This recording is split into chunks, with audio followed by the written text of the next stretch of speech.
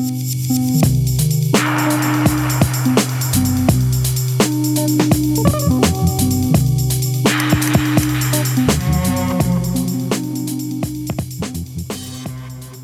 to another episode of Bench Talk. I'm your host, Tom Gerard. Before I get into today's episode, I've got some news for you. Bench Talk is having its first ever drawing night on March 22nd. If you're in Melbourne, come down and spend the evening drawing, collaborating, meeting other artists and getting creative. There'll be some past guests from the podcast and plenty of art supplies and a great chance to grow your creative community. To find out more, sign up to the newsletter at benchtalkpodcast.com or keep an eye on the Bench Talk Instagram. Today I'm here with one of my heroes, Todd Henry. Todd runs his podcast, The Accidental Creative, and he's also the author of 4 books, The Accidental Creative, Die Empty, Louder Than Words, and his new book, Herding Tigers. Hi Todd, welcome to the show. Thanks so much. It's great to be here, Tom. Yeah, no problem. Thanks for taking the time. So you've had your podcast, The Accidental Creative, for 12 years, and you also wrote 4 books on the creative process. How did you first get inspired to start investigating and breaking down creative habits? It was through painful experience. I think like a lot of people who end up, doing what they do, they start off just feeling some degree of pain. I mean, I was a create-on-demand professional. I was leading a team of fellow create-on-demand professionals. And, I just noticed that we were struggling to stay ahead of the work and to stay inspired and not to get burned out. And so I just started investigating, hey, how is it that some teams are able to consistently produce great work and others aren't, and learn some things that seem to be working. And we started applying those with the team. And, this was, I guess, like 15 years ago now. And just started sharing some of those things with people I knew, people who were creative directors at other organizations and other places, and seemed to be gaining some traction as well. So I created a podcast in 2005, and I thought, well, hey, maybe I'll just start talking about, putting some of these things out there and sharing them and interviewing other people and kind of hearing what's working for them. And the podcast pretty quickly took off, and then a handful of years later actually became my main thing, where now I primarily focus on helping teams generate ideas, and I help them understand practices that lead to everyday brilliance, as I like to say. So help them be prolific, brilliant, and healthy all at the same time, which is a really, really challenging thing to do. It's easy to be prolific and brilliant, but it's really difficult to get that healthy piece right, to be sustainable as well. And so that's really what I try to help creative professionals understand. Yeah, I completely agree. I heard you mention a while ago that when you first started your podcast in 2005, you thought you'd missed the boat on podcasting, on the trend. Is that true? Yeah, I mean, it's totally true. And it's funny in 2005 to think, oh no, I missed the podcasting thing. I'm on the back end of it, and I was like 5 years ahead of it, or 6 years ahead of it, actually, which is kind of funny. But yeah, there were probably thousands of podcasts at the time, but most of them were tech podcasts, and they were podcasts that really were kind of centered on the interests of people who would be early adopters. There weren't a lot of creativity focused podcasts or innovation focused podcasts, and so was able to sort of attract a pretty loyal audience early on, which was wonderful. And it's funny, some of those people actually are still around today. 13 years later, are still listening to the podcast. I'll get emails from them. I'm like, I remember in 2005 when you sent me an email about this episode. So it's kind of fun. It almost feels a bit like a really sort of long-standing family. And every time I put out an episode, it's like a family reunion, which is kind of cool. Great. So when you first started doing the podcast and putting your creative ideas out there, were you aware that it was going to be relevant to anyone working in different creative mediums? Yeah, I thought so. I definitely, again, I was communicating from the place of being a fellow creative, and so really, I had a sense that I thought I couldn't be the only one dealing with these things. But when the podcast very quickly gained thousands of listeners out of the gate, I pretty quickly realized, oh, okay, I really am not the only one dealing with these things. And, I suddenly realized that there's a far greater number of creative professionals out there struggling with how to be prolific, brilliant, and healthy than I'd ever imagined. And frankly, back then, now we kind of take it for granted that there are so many resources and books and podcasts about creativity and all of these things. I mean, it's really kind of a topic of major discussion. But back then, there really weren't a lot of resources. There weren't a lot of definitely weren't a lot of podcasts for people who do what we do. And so you kind of had to piece it together. You had to talk to your friends and say, well, what are you reading? What are you seeing? Is there anything out there that's helping you? I mean, I remember I was sort of passed the book, The War of Art by Steve Pressfield by a friend. And he said, hey, you should read this book. And nobody had ever heard of it, but he's like, but it's kind of this cult classic book that, only a handful of people I know have ever heard of. And it's funny because now it's like The War of Art is the Bible for a lot of, like creative professionals, like people, tons of people know what it is. But back then, I mean, there just really weren't these networks and there wasn't really there weren't the resources that we have now. So we're sort of living in an age of an embarrassment of riches, I think, when it comes to being creative professionals, because we have so many tools and so many resources at our disposal to help us be better at what we do. Now, the real challenge, I think, is in many ways just kind of winnowing those down to which are the most helpful. Yeah. I tend to just take what resonates and leave the rest. Yeah. Oh, of course. Yeah. Yeah. I have the same, theory when I go to an art gallery or something. You go to this, big art institutions and you feel that you need to study and look at every single painting, but I just take what resonates and just keep walking, Right, exactly. Well, I do that with books too, and it's funny. People often tell me, "Oh, I'm trying to push through this book, trying to finish it." And I said, "Why are you pushing through a book? Like, if it's not resonating with you, just stop reading it. You're wasting your life. Like, don't. Life is too short. There are too many great books out there to try to endure and push through a book that's not resonating with you. And frankly, even if it's one of my books, don't finish it. If it's not helping you, great, move on, do something else. That's wonderful. But I think that's a really healthy perspective, Tom, because I think a lot of people feel like, well, I've committed to it, so now I got to get through it. I have to figure out how to make it, but don't. Just take what parts resonate with you and apply them to your life, use them as inspiration, use them as fuel for your creative process, and then whatever doesn't, just move on, right? And do something else. Now, that doesn't apply to things that challenge you, because sometimes we don't like the discomfort of being challenged. So we'll move on because we don't want to have to deal with the discomfort of being challenged. That's not what I'm talking about. You need to open yourself up to divergent points of view, different works of art that maybe challenge your perspective or push you to think about what you do in a different way. We have to be open to those kinds of things. But I mean, if something just isn't resonating with you, great, move on. Move on and find something that does. Exactly. I've got a 100-page rule with a book. If I'm not into it after 100 pages, I just close it and move on. Yeah, no, totally. Yeah, sometimes I'm like 40, honestly. Like if I get really? 40 pages in and they haven't grabbed me yet, I'm like, okay, I'm done. I'm moving on. Yeah. I first started listening to The Accidental Creative while I was working in London, and I was working in graphic design there, and it was really demanding. It was I come from Australia. I had taken 2 years off work to travel as well, so I got thrown into the deep end. And sometimes everything was working well, but other times it wasn't. And through listening to your podcast, it helped me sort of deal with what was going on in my head.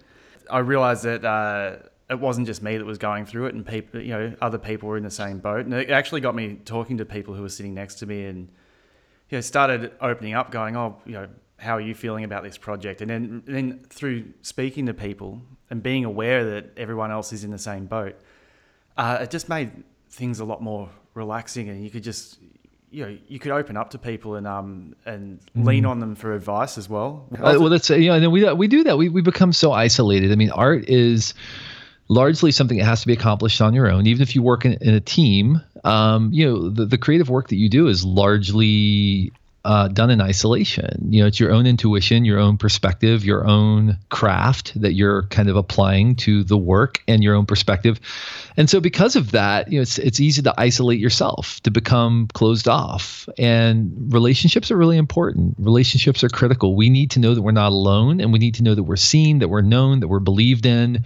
And we need to let others know that I see you, I know you, I believe in you, I think that you're perfectly capable.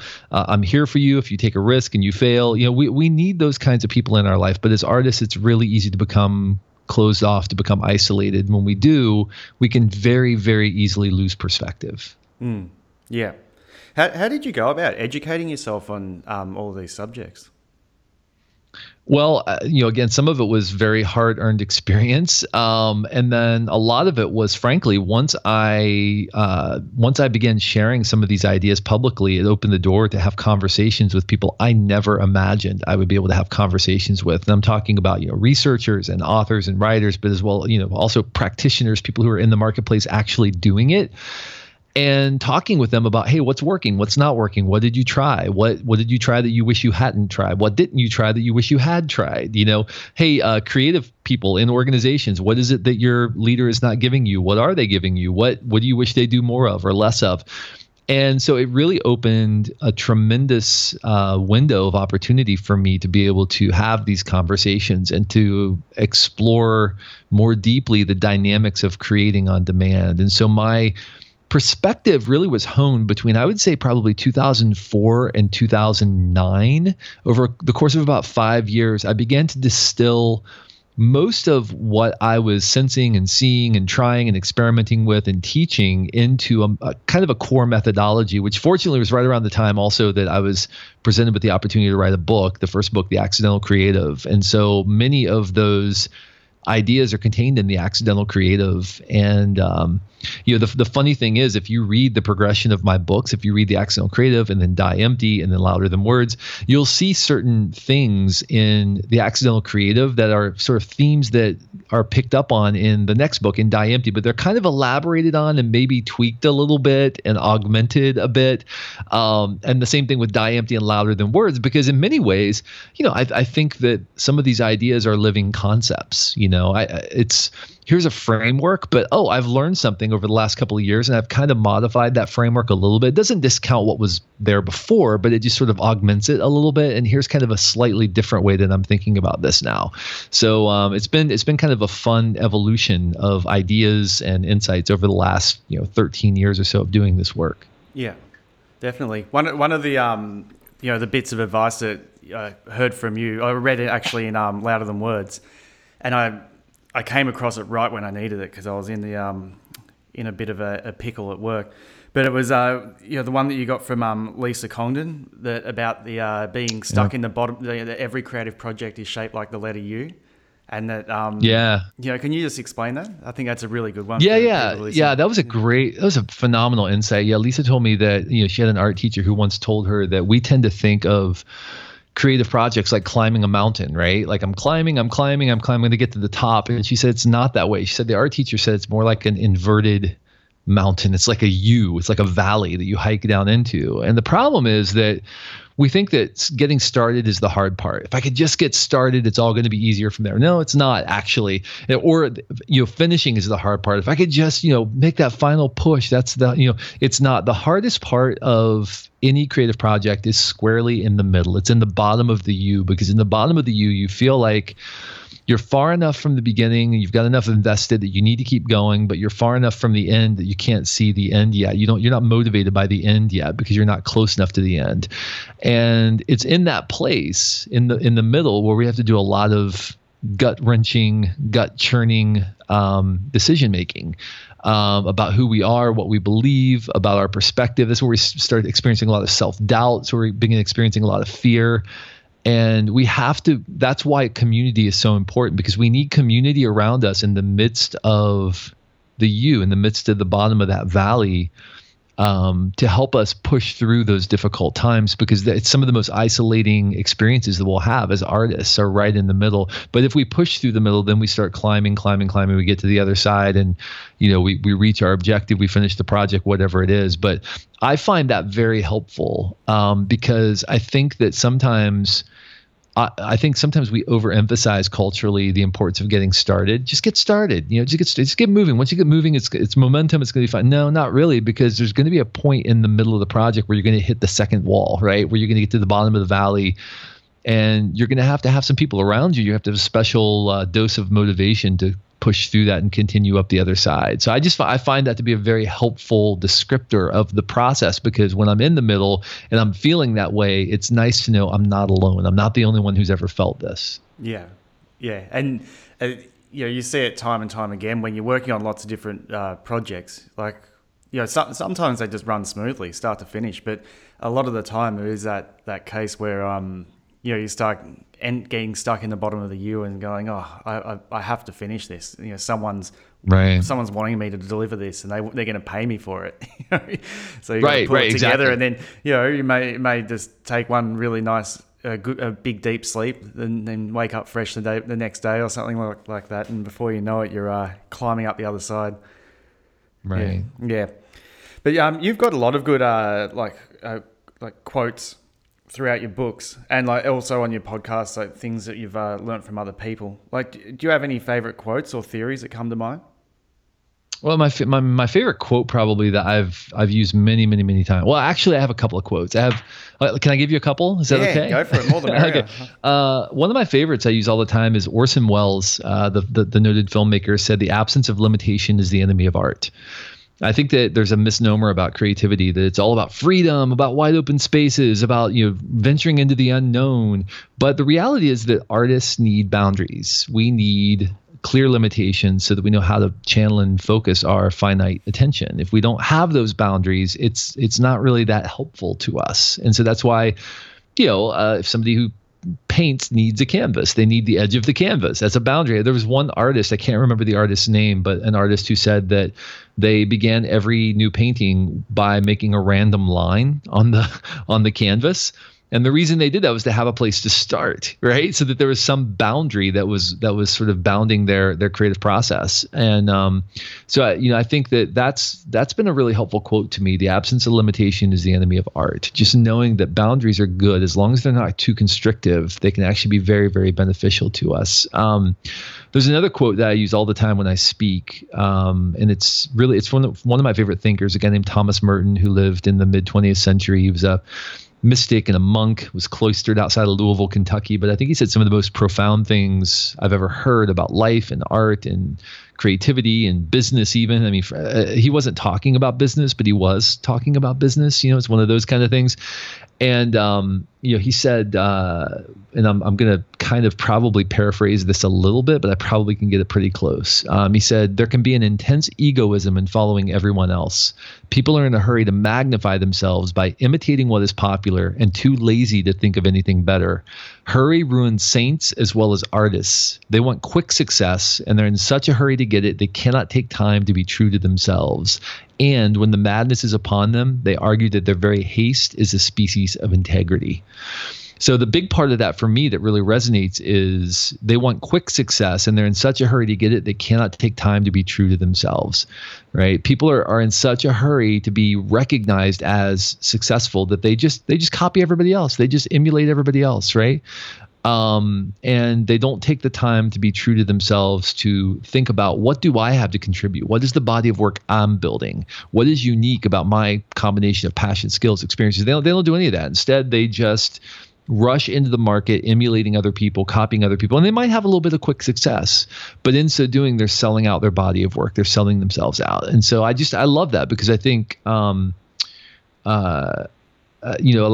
Merton said at the very beginning of that quote, there's an intense egoism in following everyone else. We follow everyone else, not because we're afraid of failure, but because we want the recognition. It's a shortcut to the recognition. And so, it's just a reminder to me to stay in my lane, to run my race, and to be true to my calling, be true to what it is that's being called out of me. No, great.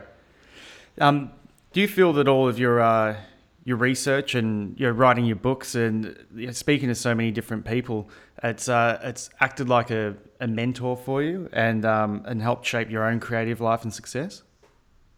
You're talking about a mentor in my life? Well, like through all your research has almost helped shape your creative life? Yeah, I mean, I will say I've had mentors in various areas of my life. Mentors from afar, let's say, right? People who have shaped my perspective from afar. I mean, I've obviously had many mentors in my own life and many coaches in my own life, and I've had people who have helped shape and refine my understanding of what leadership looks like, what it looks like to bend your life around a vision. what it looks like to be a father and a husband, both of those things, and all of those things. So I've had mentors in my life from that capacity. I'd say from a writing standpoint, the person really I would say that really kind of changed my life. And this is not going to be a big, huge revelation or anything, but when I first read the book Purple Cow by Seth Godin in 2003. It really changed the way I thought about life and creativity and business and all of the things that I was being tasked with at the time. I mean, it really just transformed my perspective in some pretty profound ways. And his books have continued to impact me in deep ways. Every single book has, in some capacity, transformed the vector that I am on. So he is someone that I would say, if we're talking about mentors from afar, I would say he's someone who definitely has mentored me through his writing and his work, from afar. I mean, I mentioned Merton. Thomas Merton is one of my favorite thinkers. And his books as well have really, I think, shaped my perspective about what matters in life, what it means to be an artist, what it means to be somebody who's trying to do good in the world, trying to have a unique perspective, a unique voice. So I would say that he's also somebody who has deeply impacted my life and my career trajectory, for sure. Yeah, I think you've been a big influence on me as well. Yeah, just for the record. I appreciate that. Thank you. Just through I've read your books and I listen to your podcast every week, and I just find that you've opened my eyes to a lot of different areas of the creative process that I had never even considered. So thanks, Todd. Oh, well, thank you. Yeah, no, it means a lot. So like being an artist, like most of us out there look to other artists and go to galleries to seek inspiration. There are like so many different techniques for cultivating inspiration outside of looking what other people are doing. What are some of your favorite tips for cultivating inspiration? Well, I think you put yourself in situations that make you uncomfortable, responsibly, I should say. But I think you need to venture outside of your comfort zone, and that's kind of a cliche. It's a bit of a cliche, but if you're an introvert, go to a dance club. If you're an extrovert, go to a museum and don't talk to anyone all day long, right? But try to find ways of experiencing the world in new ways to force your brain to fire differently. That can be really critical. I mean, one of the practices that I've had for a number of years now is to take a walk. I take a walk most days, not today because it's almost 0 degrees Fahrenheit outside today in the area of the U.S. where I live.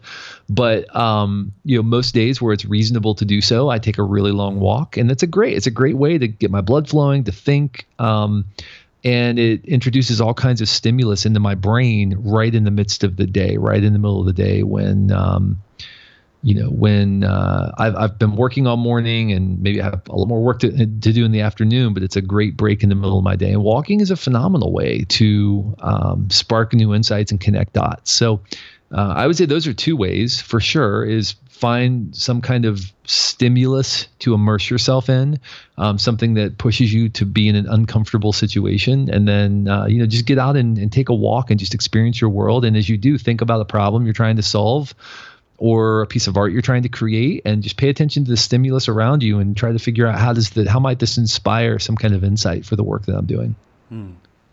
Yeah, no, I totally agree. I'm a big fan of going traveling as well, and completely shaking up, be in a different city or go out in nature or just go somewhere that you're unfamiliar with, and everything starts really standing out for you, and you see things differently.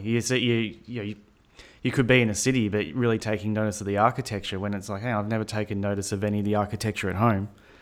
But suddenly here you are. Like, when things are different, as you say, when you're in a different environment, you start really looking at things differently, and that's one of my tricks for cultivating inspiration. But you're the author of 4 books. The Accidental Creative, Die Empty, Louder Than Words, and your new book, Herding Tigers. I've been a fan of all your books, and I'm really looking forward to getting stuck into Herding Tigers. I've been listening to everything you've been saying about it, and it sounds like a great book. Can you explain to the listeners the premise of your new book? Yeah, so for many years I've been hearing this phrase, leading creative people is like herding cats, right? And it just always grated on me because it's a little bit demeaning. You're basically talking about how creative people are flighty, how they can't be corralled, and all this. I'm like, no, that's ridiculous. Most of the creative people I know are highly competent, capable, strategic thinkers. And they just happen to have a skill set where they can bring creative thought to the table, and they have a specific discipline or craft that they're able to apply to problem solving, to create value. And so one day I was giving a talk, maybe a couple thousand people in the room, and I just said off the cuff, you've probably heard that leading creative people is like herding cats. It's not. It's like herding tigers, because these are powerful, majestic creatures capable of amazing things, but also capable of ripping you to shreds if you don't lead them properly. And everybody laughed, and I thought, I think I have the title for my next book. I think that might be the one.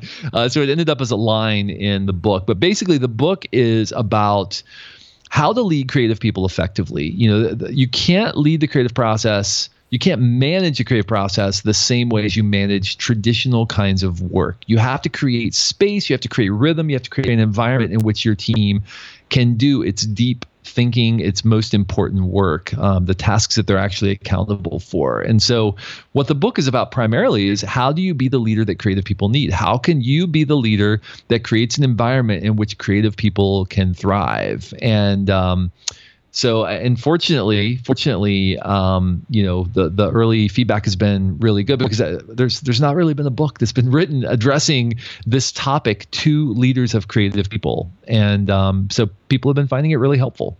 Yeah, and your three books leading up to Herding Tigers have all been like three unique ways of looking at the creative process. Are you able to just break down the synopsis of your other books to for the listeners? Because I'm sure they'll get a lot out of it. Sure, yeah. So The Accidental Creative was my first book, and that's primarily about how you structure your life and your work to have ideas when you need them most. So primarily it's about how do you develop a life where you're cultivating focus? How do you allocate your focus to the problems you're actually trying to solve? And what does it look like to focus effectively? How do you develop relationships that are stimulating, that help you stay aligned, help you stay engaged? How do you manage your energy effectively so that you can bring emotional labor to your work? How do you manage the stimuli that come into your head and help you, that inform your creative process? Because creativity, as Steve Jobs said, is just connecting things. So how do you do that? And then finally, how do you manage your hours for effectiveness, not just efficiency? And so that's primarily what The Accidental Creative was about. And then my second book was Die Empty. And Die Empty was about some of the places where we get stuck personally and professionally, and we leave our best work inside of us, where we don't engage fully and freely. And as a result, we get to the end of our life or the end of our career, or even the end of the day, and we say, what did I really do today? Did I really do any work that mattered today?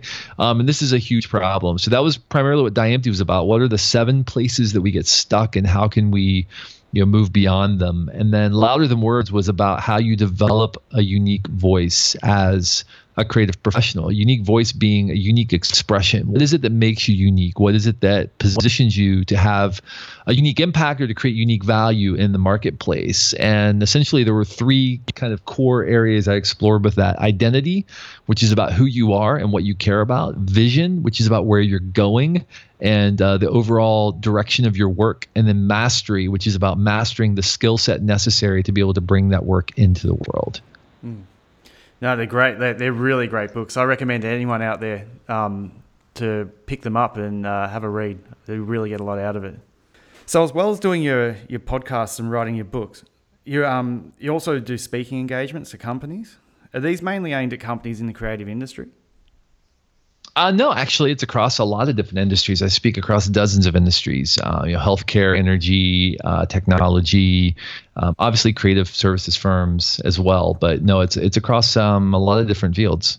Yeah, because I've found just, with what I've learned through reading your books and listening to your podcast, all the creative areas are relevant to any creative medium, but I take it they also cross over to business quite well. Oh yeah, absolutely. Well, and that's the thing, we're all create on demand professionals. We're all solving problems. We're all privy to the same pressures and unique dynamics, but it is different when you're designing, writing, doing things of that nature. It's just a different animal altogether. So, but yet we're still all creative professionals. I mean, we're all solving problems for a living. And so as a result of that, we have to be aware of how some of these dynamics can affect us. Yeah, definitely. Like pre-internet, like we had, magazines and books and television, which were all great, but I felt that everything was based around like showing the finished art and not really talking about the creative process. Right. Like I think we live in an age now where you could, there's a lot more people speaking about and showing, like giving more information around, the thought process and, different areas of creativity. Do you feel it's the current state of like self-education is a really in a really good place? I think we definitely have access to more information than we have at any point in human history, of course. But I think that we confuse awareness with understanding, and I think it's always going to be a challenge for us moving forward. We think we're really smart because we're aware of a lot of things. And that's a problem because awareness is not understanding and understanding is not wisdom.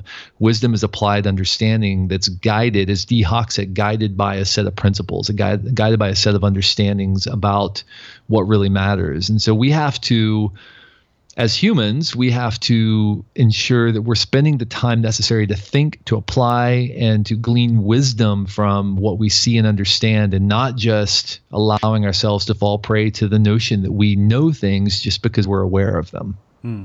Yeah. No, I get that. So being so knowledgeable about the creative mind, do you have any other creative outlets besides writing and speaking? I do. I write songs. I'm actually a former musician. I don't know if that's the right way to say it, but I was a professional musician in my early 20s. So I still play guitar and write songs, and my son plays as well. So it's kind of fun to see that being passed down as kind of a family tradition. That's I guess primarily my other creative outlet. That's I really enjoy that. I mean, I also will take on projects for the sake of, whether it's building websites or, like doing sort of some branding design work or something, just for the fun of it for other people, because that's kind of in my wheelhouse. So I'll do that kind of thing as well, just for kind of like to challenge myself creatively, which is a tremendous amount of fun. But primarily I'd say that doing the music thing is probably my primary creative outlet. Yeah, there's a lot of self-employed creatives who listen to this podcast. You've given so much information and advice so far. Like, is there 3 bits of advice you'd pass on specifically to self-employed creatives? Yeah, I'd say number 1, you have to take care of yourself. If you don't take care of yourself, you can't take care of your clients. So make sure that you're managing your time and your energy, that you're filling your well. Make sure that you're staying inspired. Make sure you're staying connected to other people, because this is self-employed creative. It's really easy to become isolated. So make sure you're staying connected to other people. So that'd be the first thing. And the second thing is make sure that the reason that you go out of business, because like it or not, pretty much everyone at some point goes out of business, right? It might be 10 years from now, it might be 15 years, but sooner or later, everybody goes out of business for some reason or another. Make sure that reason isn't because you run out of cash. Adjust your lifestyle and adjust your expectations so that you have the cash you need to be able to weather the storms. Make sure you have enough runway. Make sure you've communicated. If you have a spouse or somebody else who's a partner, who has a vested interest in your success, make sure that you have had a conversation about how much runway you need in order to make that work. So that would be the second thing. And then the third thing I would say is, just keep your eye on the body of work that you're building, and make sure that you're building a body of work that you'll be proud of. Make sure you're building a body of work that you'll point to and say, yes, that represents me. That represents the sum of my greatest accomplishments, not the sum of my greatest compromises. Make sure that your decisions every day align with the bigger value that you're trying to create as a human being. And if you do that, then you're gonna build a body of work that you can be proud of, and you can point to it and say, great. Well done. I did what I intended to do. I may not have done everything I wanted to do, but at least I built something that's reflective of who I am and not what everybody else expected of me. Yeah. Well, that's great advice. Thanks. I'll be taking that on myself. Yeah. So now that you've finished herding tigers, do you have any up and coming projects or plans? Yeah, I mean, I'm working on a series of workshops for Herding Tigers, and those are going to be launching over the next couple of months. So I'm very, very excited about that, and I'm already working on some new book concepts. So we'll see what happens with those as well. Straight on to the next one. Yeah. One thing I just wanted to mention as well is like something I've really got a lot out of is when you release a book, you release a podcast to accompany the book where it breaks down it chapter by chapter, and I found it to be a really really great tool to Oh, good. Yeah, like I think anyone who's read any of Todd's books or looking to read them, just as you're reading the book, it's really really good to sort of listen to the podcast as well. And sometimes you need to hear things twice. And Sure. I just thought it was a really clever way of doing it. I've never seen it before. Maybe it's something that a lot of authors do, but I haven't come across it. So Oh, well, cool. Yeah, Thank good you. work. So where's the best place for people to find you online? Yeah, the best place is toddhenry.com. Or if you like to listen to podcasts, check out the Accidental Creative Podcast. We've been doing it at least once a week, sometimes now usually twice a week since 2005. Yep. And I love how you wrap up each podcast by saying your cover band quote. Do you want to wrap up this podcast with it? Sure, yeah. Cover bands don't change the world. Don't be a cover band. You have to find your unique voice if you want to thrive. I love it. Thanks a lot, Todd. I really appreciate you taking the time, and thanks for sharing so much great insight with my listeners. Thanks so much, and thanks for the work that you do. No worries. I hope you enjoyed this week's episode. To find out more about today's guest, go to benchtalkpodcast.com. There you will find all previous episodes and images of the guest's artwork. Also follow us on Instagram, bench_talk. There you can keep up to date with all things that are happening with the podcast. Bench Talk's also streaming on SoundCloud and Facebook. Just simply search for Bench Talk Podcast. Or you can subscribe to the podcast on iTunes. While you're there, don't forget to rate and review. It helps get the word out. And if you like the podcast, don't forget to tell a friend. Thanks again for tuning in, and stay tuned for next week's episode. Bye.